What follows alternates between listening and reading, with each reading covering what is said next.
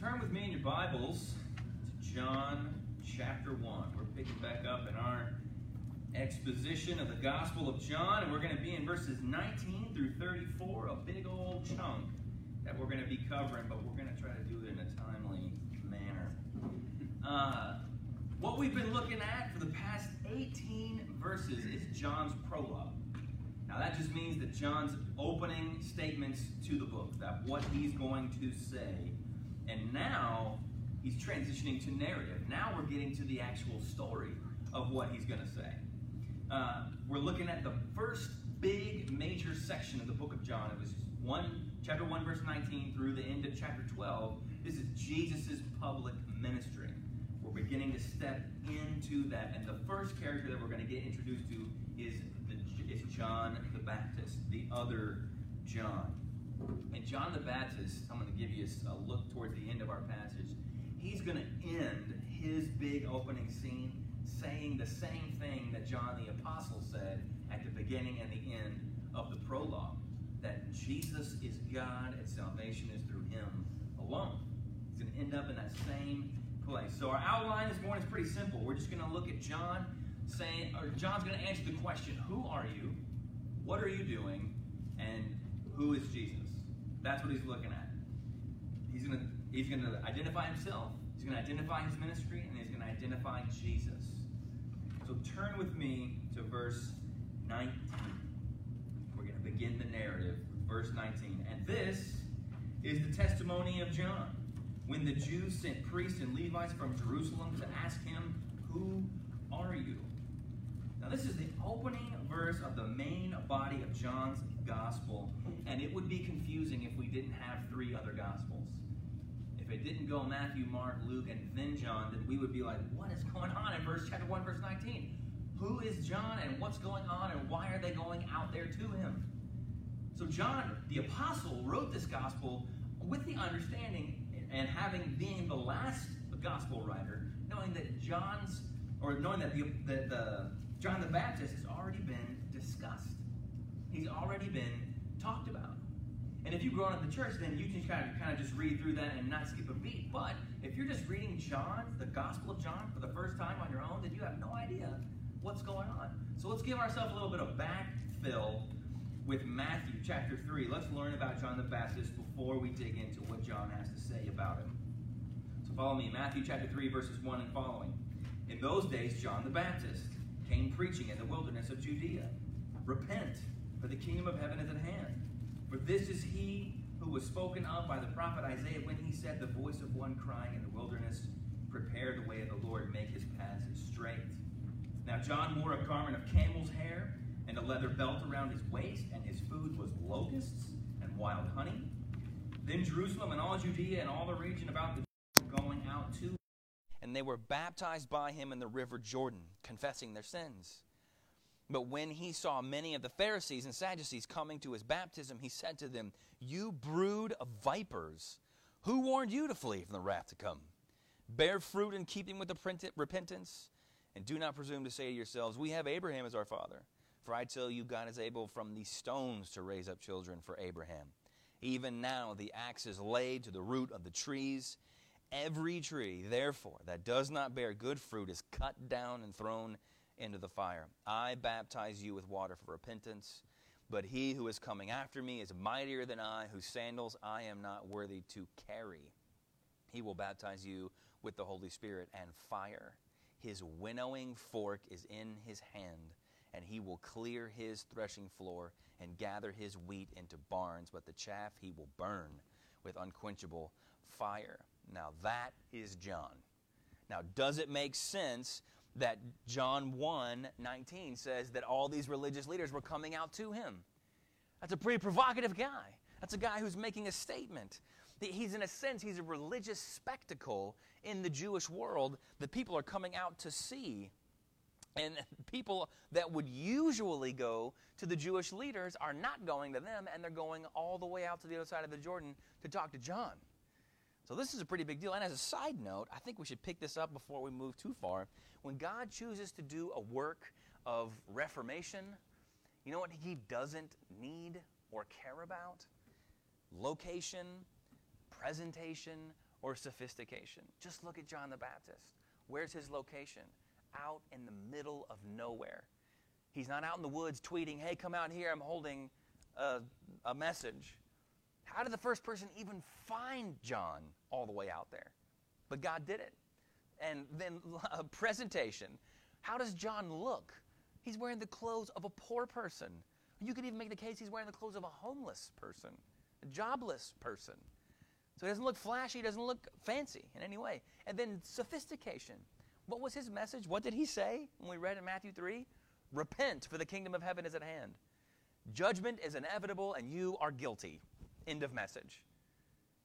When Jesus comes after me, he's going to execute that judgment. That's not a sophisticated message. That's very simple. So we need to note that about John, because they come and they ask him who he is. In verse 20, he confessed and did not deny, but confessed, I am not the Christ. You see, this is the Apostle John. Remember his redundancy? He's going to say it over and over again to make sure that we really get it. He confessed and did not deny, but confessed. So he says it affirmatively and positively. But then John the Baptist answer, have you looked at what his answer is? It's not an answer. They asked, who are you? They didn't say, who are you not? So he says right off the bat, I'm not the Messiah. I'm not him. I'm not the Christ. That's what Christ means. It's the Greek word for Messiah.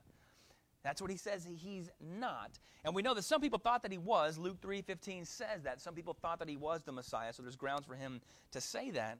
But John doesn't deal with that issue, John the Apostle. He goes right to the heart of the matter. Look at verse 21. And then they asked him, what then? Are you Elijah? He said, I am not. Are you the prophet? He answered, no. So now they're going to engage in a game of 20 questions, because John's clearly not going to play ball.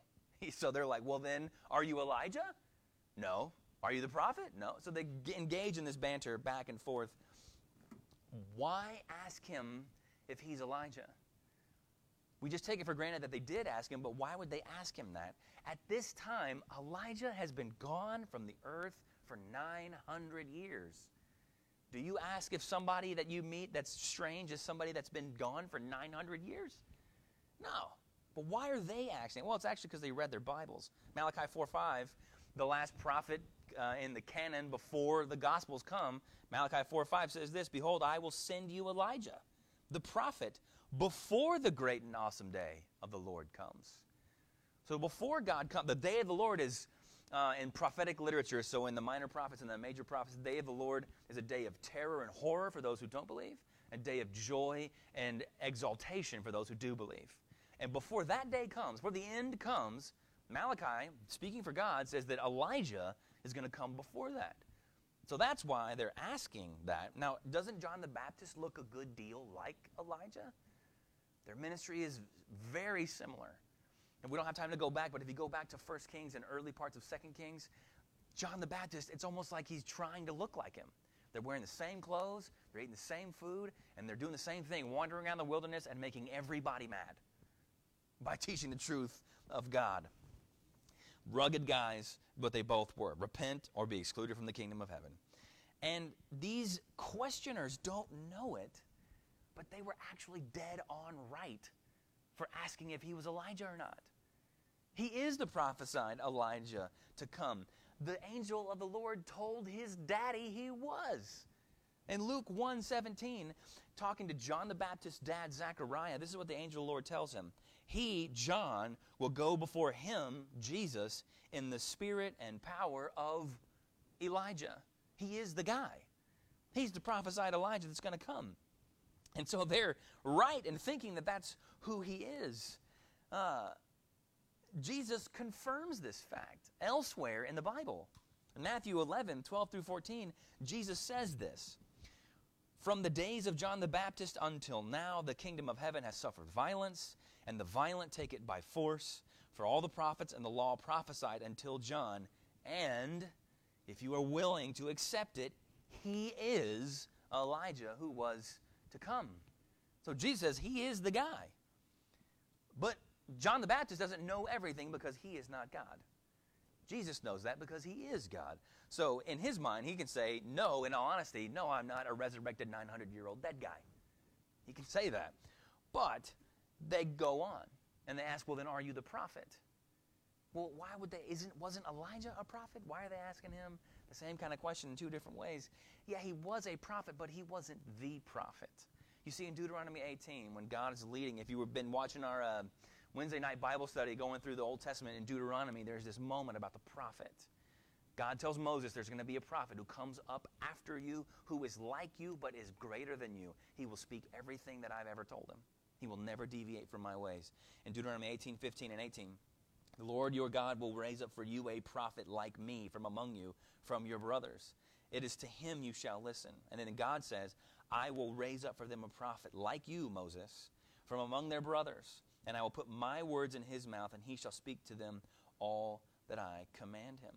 Now, again, they're asking John the Baptist, are you the prophet? Because they read their Bibles, and they're looking for this guy. But John denies that title as well. So now they're done playing 20 questions. Verse 22. So they said to him, who are you? We need to give an answer to those who sent us. What do you say about yourself? They're like, okay, look, man, we're done playing 20 questions. We got to get our bosses off our backs. Just tell us who you are so we can get out of here. We're sick of being out here. All four gospel accounts give the same answer in verse 23. He said, I am the voice of one crying out in the wilderness, make straight the way of the Lord, as the prophet Isaiah said. Isaiah 40 verse 3 is where John is pulling that. And we read it already in Matthew chapter 3. They all affirm that this is who John is. He is the voice crying in the wilderness. He is the one that Isaiah said must come before the Messiah comes. He is that individual. And then did you notice the differences between those two? Jesus is the Word. Remember that? The Word made flesh. In the beginning was the Word, and the Word was with God, and the Word was God. And what does John say he is? He's just a voice. He's a voice, not the Word. He is the means of communication.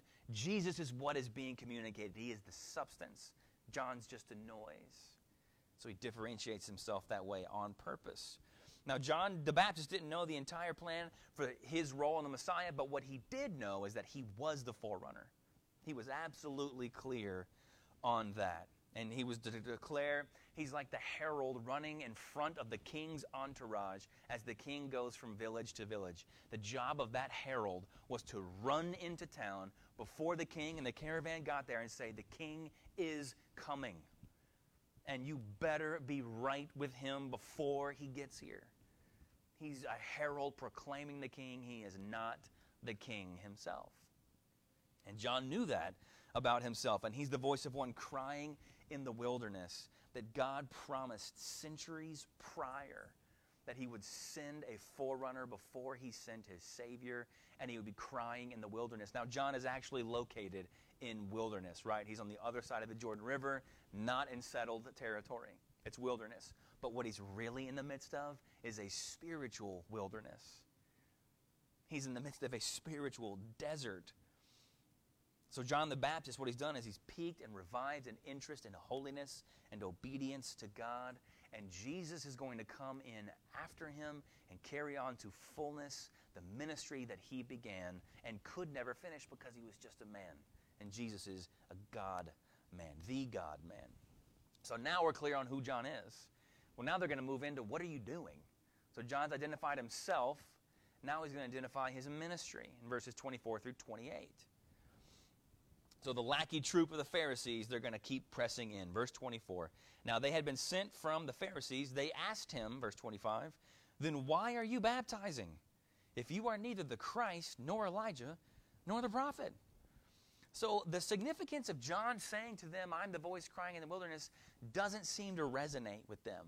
We would presume that they would know that verse, but that doesn't fit with their theological narrative. They were looking for a cross-section of those three characters in the Old Testament, the Christ, the prophet, and Elijah, assuming that they're got to be all three, or they're going to be all at the same time, or three in one. What's going on? They're not clicking with the voice crying in the wilderness, this forerunner concept. So now they're kind of asking them, what gives you the right to baptize?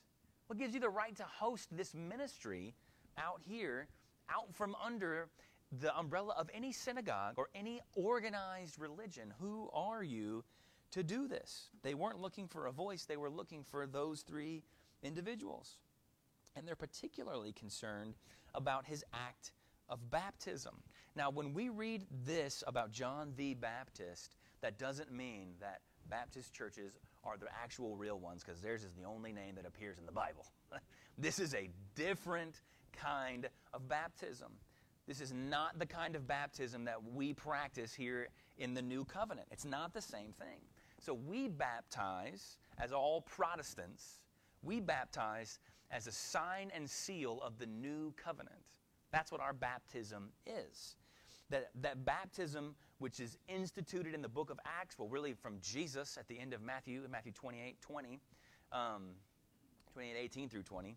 And then in the book of Acts, baptism comes as we as Orthodox, little o, Orthodox churches practice as a sign and seal of the New Covenant, of what God has promised. It's an outward symbol of an inward reality, and that inward reality being the washing of Christ's blood.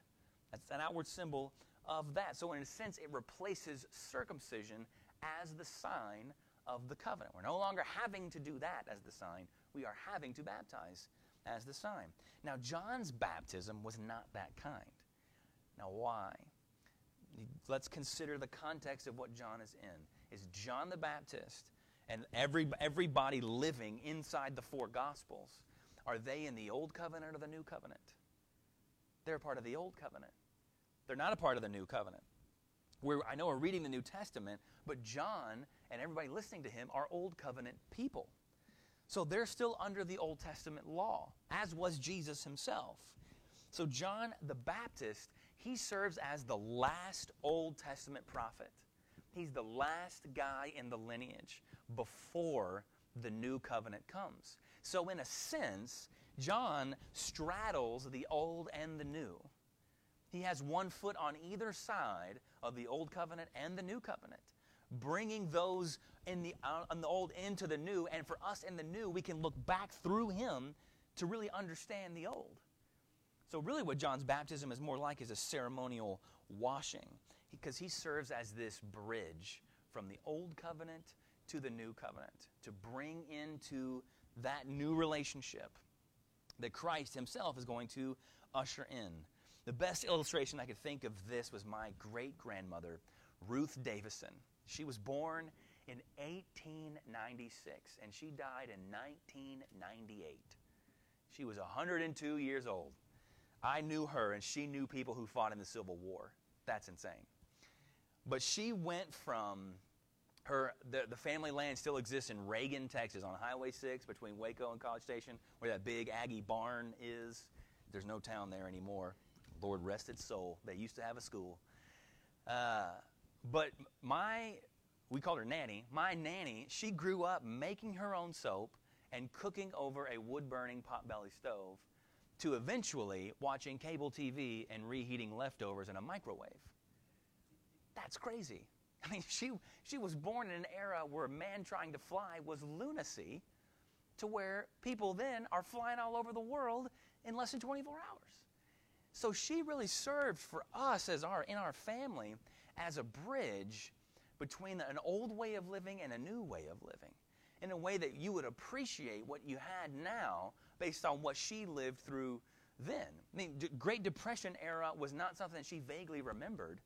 The Great Depression era was something that she lived through as an adult. And how did they help people out? How did they go through all of these kinds of things? I mean, she barely missed institutionalized slavery, and then saw all the way for civil rights coming all the way through. I mean, she bridged all of that and helped us understand the new world versus the old world and what it was actually like. She told my dad this one time, that they used to ride the buckboard wagon to the train tracks on Saturdays to go up to the station by the college and watch the boys play football in Mr. Kyle's field, and then get back on the train and go back home and ride the buckboard all the way home.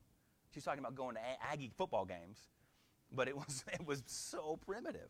So she straddled those two worlds, and John the Baptist does the same, but in a obviously vastly more significant way, bringing the old into the new.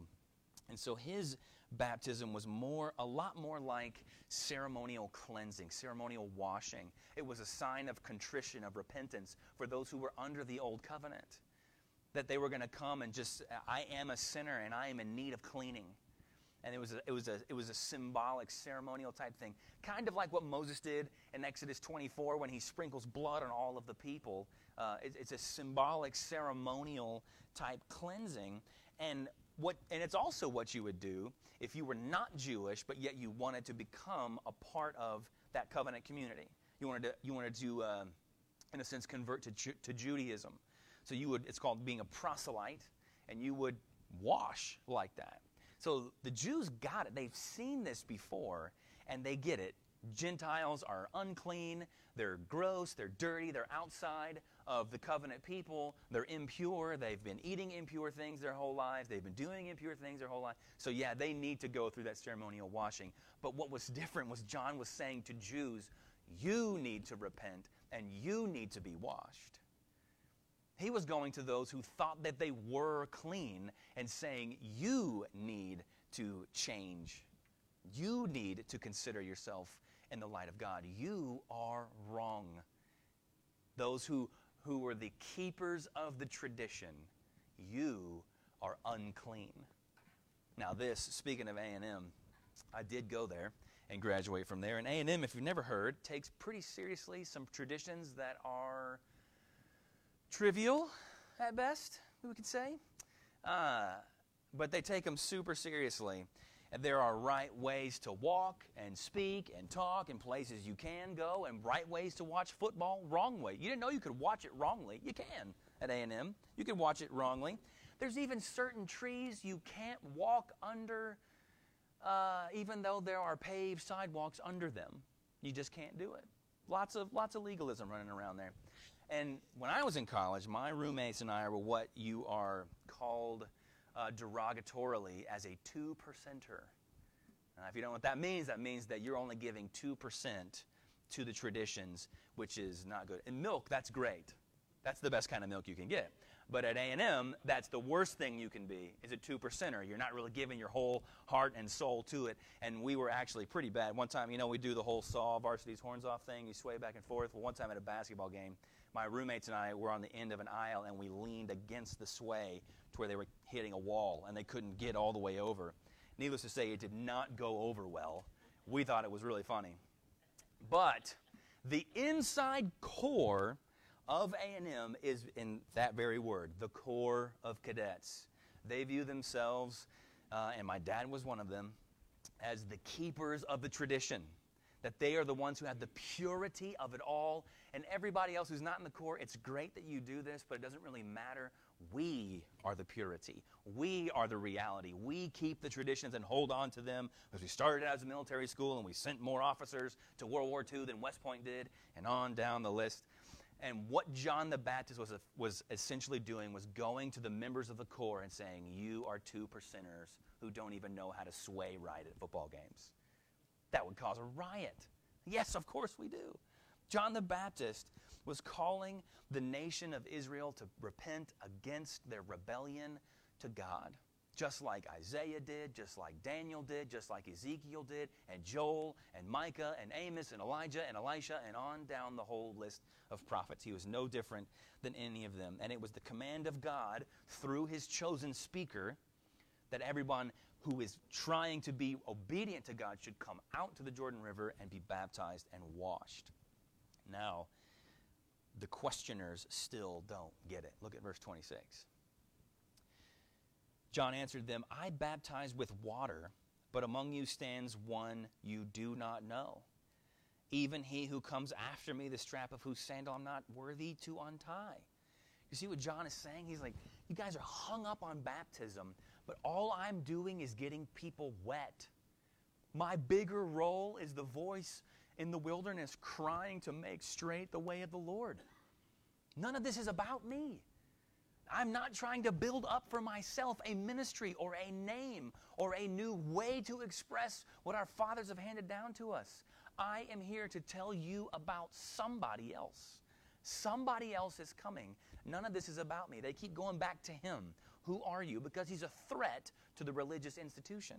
And he keeps saying, there's one coming after me. This one coming after me is so great that I am too low. I am too worthless. I am so much of a dirtbag, I can't even pull the lace on his sandal. I'm not even worthy to do that. That is too high a job for me. That is too noble a task of me. And if you understood first century world cultural practices, touching somebody else's feet is the lowest and most degrading thing that you could do.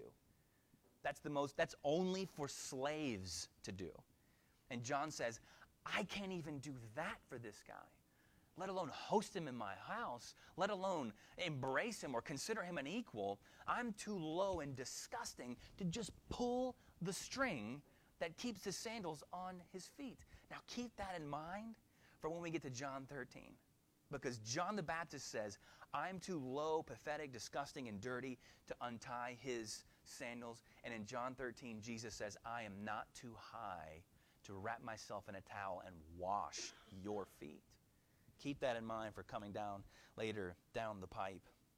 But in verse 28, these things took place in Bethany across the Jordan where John was baptizing, i.e., this happened in the middle of nowhere. The Jordan River runs north and south. Israel and the nation of Israel is on the west side of it. So the Jordan over here, Mediterranean over here. John's on the outside of the Jordan. He's on the east side of the Jordan, in the middle of nowhere, not a part of their society. Now look at verse 29. He's identified who he is. He's identified his ministry, and now he's going to identify Jesus with this verse.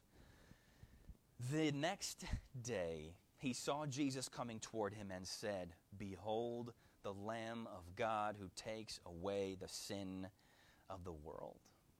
Jesus now, finally, in the Gospel of John, appears on the scene. We've talked about him a whole lot. Chapter 1 through 18, the prologue, talks about him a whole lot.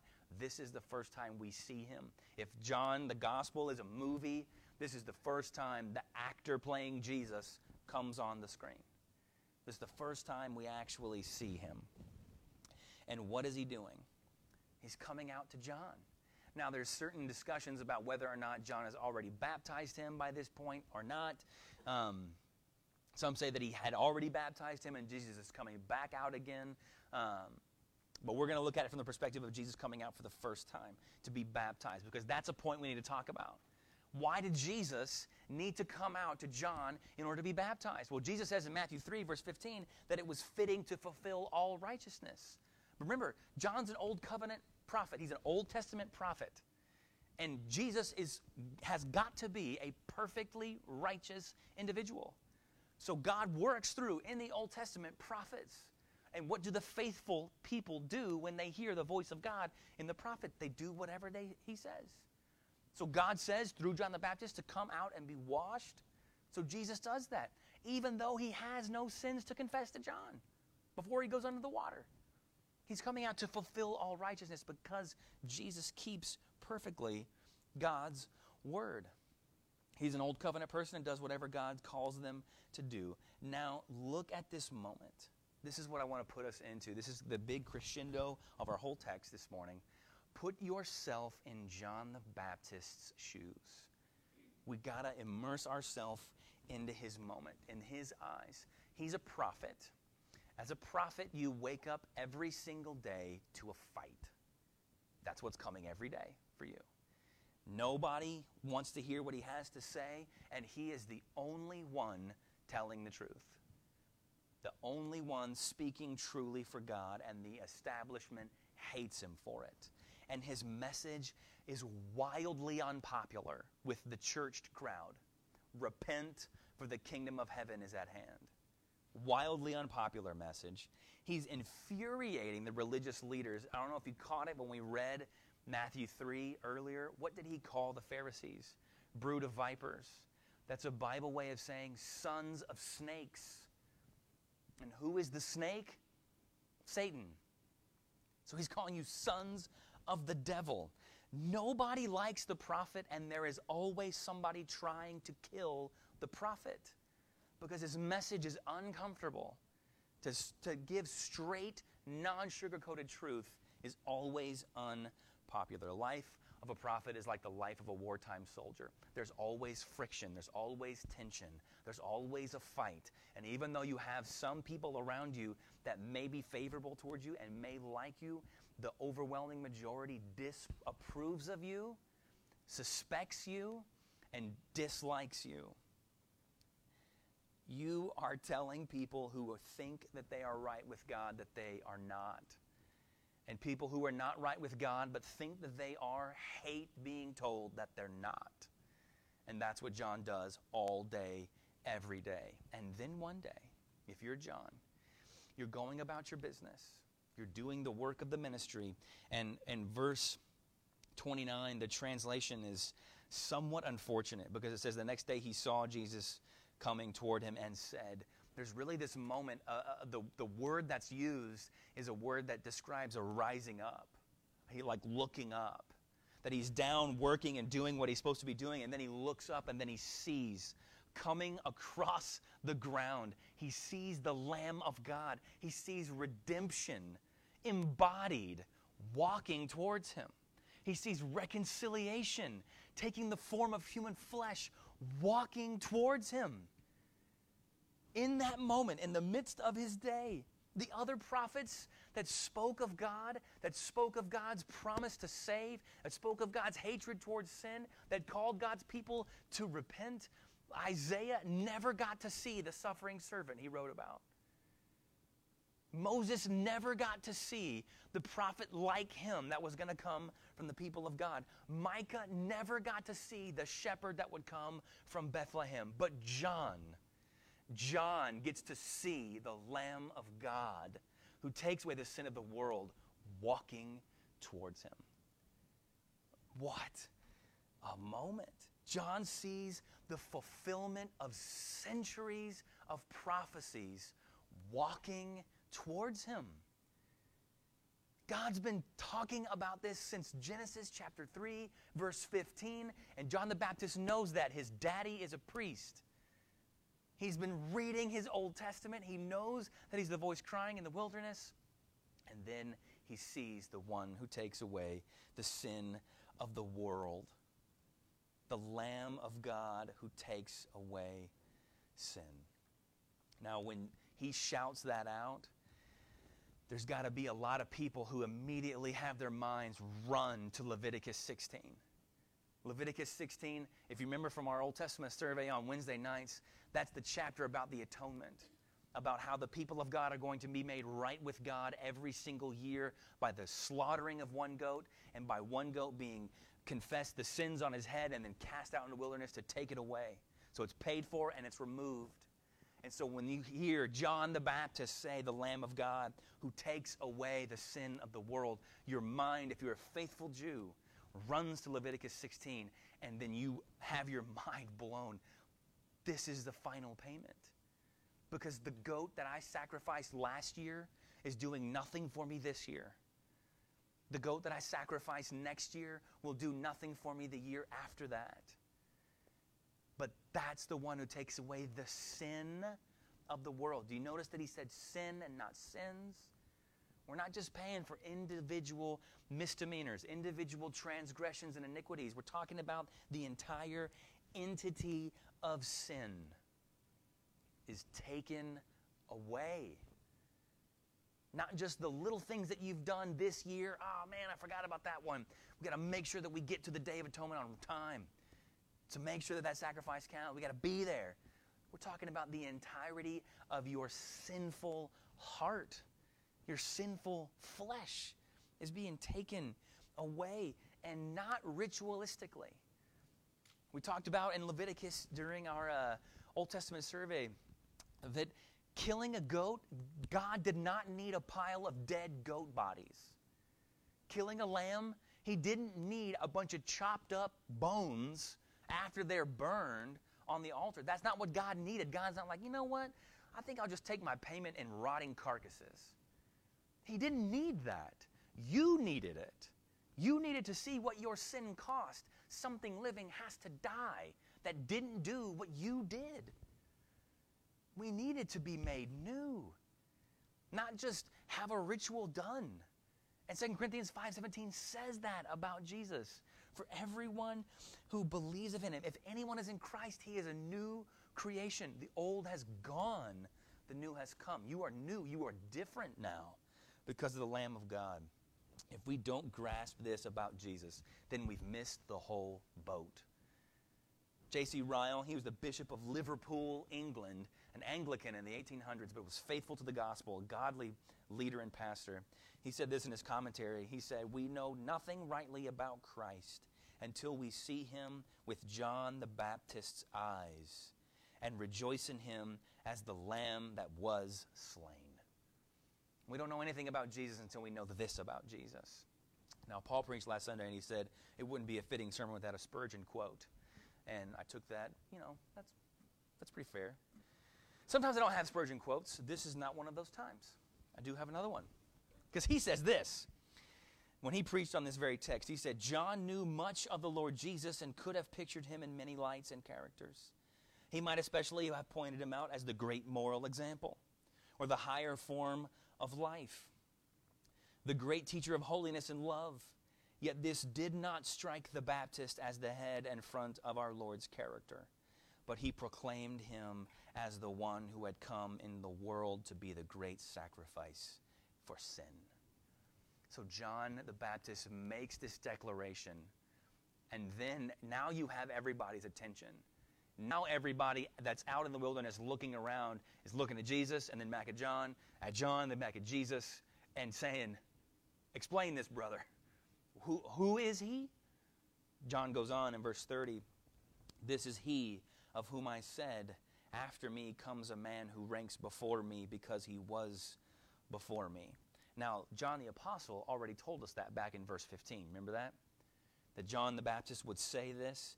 Here in the flow of the story, this is where John's actually saying it. He's saying, even though I was chronologically born before him as his cousin, he ranks over me because he existed before me. And anybody would have to be thinking, like, how did he exist before you? You are making a claim to deity. You are saying that he has always been, because biologically, you came first. But that's not what John believes about himself. He's saying, this is the Lord, the one of whom I've been crying, make straight his way. Verse 31, "I myself did not know him, but for this purpose I came baptizing with water that he might be revealed to Israel." He's like, I did not know exactly who he was going to be. So John is not God. We get that. He knows he's the voice crying in the wilderness, but he didn't know it was Jesus. He didn't know his cousin Jesus was the one that we're making the way straight for. Until, verse 32 and 33, "And John bore witness. I saw the Spirit descend from heaven like a dove, and it remained on him," meaning on Jesus. "I myself did not know him, but he who sent me to baptize with water said to me, 'He on whom you see the Spirit descend and remain, this is the one who baptizes with the Holy Spirit.'" So John says, I didn't know it was him until I baptized him, and the Lord's Spirit came down like a dove, and now I know it's him that I'm crying in the wilderness for. He is the one. He confirmed beyond a shadow of a doubt who he was, just like he said he would in Isaiah 61, 1 through 2. "The Spirit of the Lord is upon me." This is the servant talking in Isaiah. "The Spirit of the Lord is upon me because the Lord has anointed me to bring good news to the poor. He has sent me to bind up the brokenhearted, to proclaim liberty to the captives and the opening of the prison to those who are bound, to proclaim the year of the Lord's favor." God identifies Jesus as the one who takes away the sin of the world with the Holy Spirit. Now, what does that mean? That he baptizes with the Holy Spirit. That's been misconstrued for at least the past 120-something years. But ask ourselves first, what does John's baptism mean? John's baptism is a symbol of repentance, of a heart change, of a desire to be right with God. It's not in relation to salvation in that sense, because that baptism could need to be redone, right? Just like the Day of Atonement every year needs to be redone. You could be in John's world, John the Baptist's world, and need to go get baptized again because you got unclean. You committed sin. You poured your life into sinfulness. What sinners need is not just a symbolic cleansing of sin. Sinners need an effectual cleansing from sin. Titus 3, 4, and 5 says that that is what we have through the Holy Spirit. But when the goodness and loving kindness of God our Savior appeared, He saved us, not because of the works done by us in righteousness, but according to His own mercy, by, listen to this, by the washing of regeneration and renewal of the Holy Spirit. We need really sin to be really gone, effectually, not just symbolically. And that can only happen with the Holy Spirit. Because with Jesus comes the Holy Spirit, and with the Holy Spirit comes regeneration. Joel chapter 2 talks about the Holy Spirit being poured out on the people of God. And in Acts chapter 2, Peter says, this is that time now. Here He is now being poured out upon us. John's baptism was an acknowledgement of guilt before God. And the Holy Spirit's baptism is the regeneration of the individual to be made new, to be born again. John's baptism is an act of crying out for help. The Holy Spirit's baptism is the presence of the divine accomplishment of that help. It's actual redemption, not just kicking the can of judgment down the road. It's actual forgiveness. And in verse 34, John's testimony ends, I have seen and have borne witness that this is the Son of God. Jesus is God, and the last Old Testament prophet says so. Jesus is not a skilled teacher. He's not the top dog of all prophets. He's not just somebody to be modeled after. He is God. He makes obsolete everything that came before Him. He fulfills all the righteousness that the law requires, and He takes away the sin of the world. And if you do that, then your title is God alone. So John the Baptist ends his testimony where John the Apostle ended his prologue. Jesus is God. So this is essentially John the Apostle is in a courtroom trying to prove whether or not Jesus is the Messiah and takes away the sin of the world.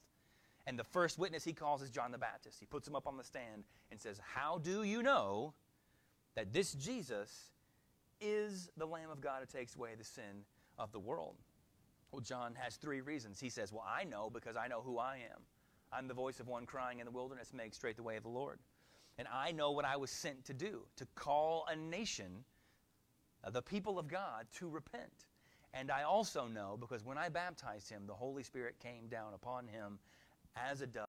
It was a divine sign from God to me as His prophet that this is the Lamb of God. Now, this testimony was coming from the first man to speak for God in 400 years. And we put that in context. Malachi ends the Old Testament.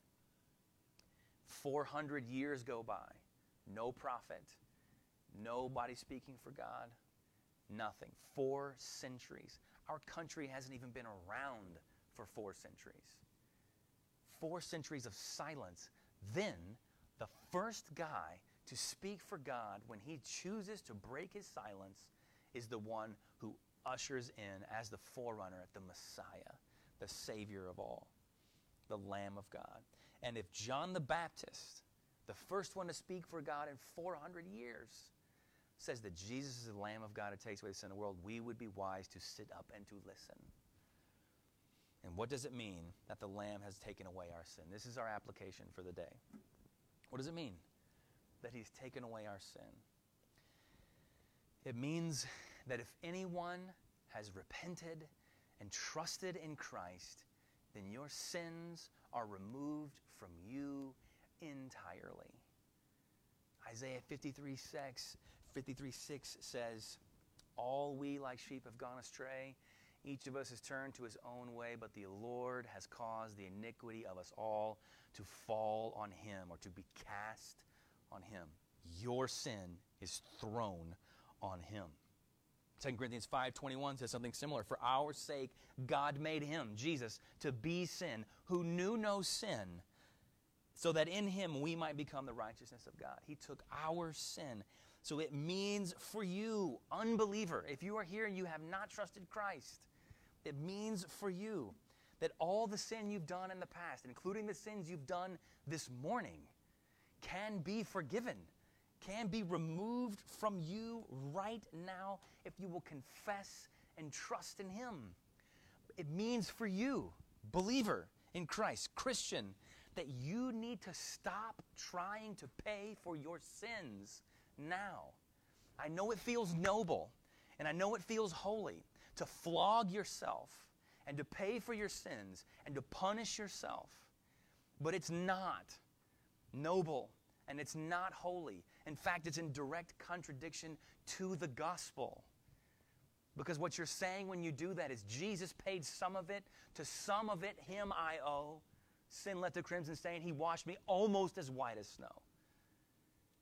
But Jesus paid it all. So we need to stop flogging ourselves. Now, Christian, it also means for you that you can't hold other people in your debt, particularly other Christians. Because what you're saying when you do that is, well, this Lamb of God takes away most of the sins of that Christian, of that brother or that sister. And what I need to do is hold them accountable for the ones that Jesus didn't take away. I'm going to make sure that they pay the rest for what they did to me. That is also an abomination, according to 1 John 29, or John 1:29. Christians, we're never done preaching the gospel to ourselves. We need only repent and believe once, but we need to hear the truth of the gospel every day. That the Lamb of God took away the sins of the world, that all who call upon the name of the Lord will be saved. That if I have called upon His name, then He is my sacrifice once for all and has paid it forever. Therefore, Hebrews says that I can walk boldly into the presence of God, not arrogantly, but confidently, that He is my Father and wants me here. So we preach that to ourselves daily and regularly. Now let me have you consider Genesis 22 as a closing illustration for this text. Now, when the Jewish listeners heard Jesus, or John say that Jesus is the Lamb of God who takes away the sin of the world, many of them went to Leviticus 16. Some of them also might have traveled in their minds to Genesis 22. This very famous moment, including with the father of faith, Abraham. God tells him, you need to go to the top of Mount Moriah and sacrifice your son to me. And he goes. And along the way, as they're loading up, Isaac, his son, who's probably 13 at this time or so, notices something is wrong. Genesis 22:7, and Isaac said to his father Abraham, my father. And he said, here I am, my son. He said, behold, the fire and the wood, but where is the lamb for a burnt offering? And Abraham knows, it's you. You are the lamb for the burnt offering. But do you hear Isaac's voice?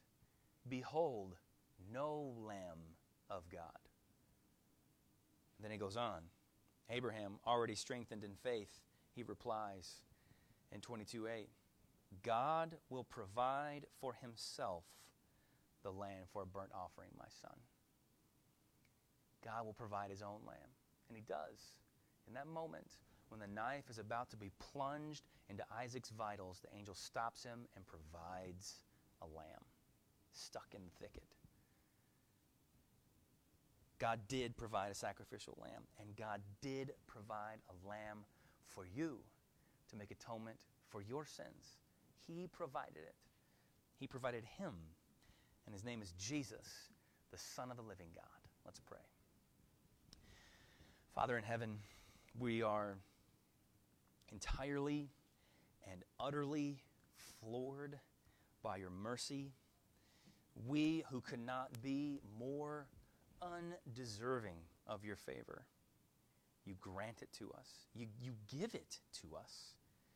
You call us to embrace it and to never doubt it. That Your Lamb who took away our sin forever can be trusted forever. And You are commanding all people everywhere to repent and believe the gospel, as You say through Your speaker in Acts chapter 4. So, Father, we thank You for this text. We thank You for John the Baptist, just another brother in Christ, fulfilling the ministry that You gave him. He knew who he was, and he knew who he was not. He knew who Jesus was, and he pointed everyone to him and off of himself.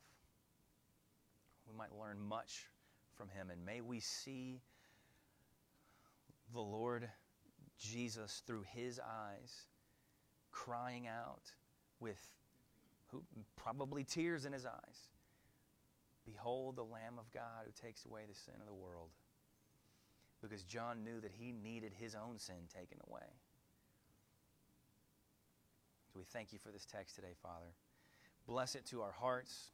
Let it ring in our minds as your eternal word, we pray, always does. Bless us as we continue to wander through the pandemic, the social turmoil that we're in. Help us to be lights in the darkness. Help us to be faithful and kind, loving to each other. Give us great patience and endurance. And we ask for a removal of this plague. And we ask for us, for our own strengthening during this time, that you have called all of us and have had all of us born to live in this day. Help us to do so faithfully. Faithfully for your glory and our good. And we pray this all in Christ's name. Amen.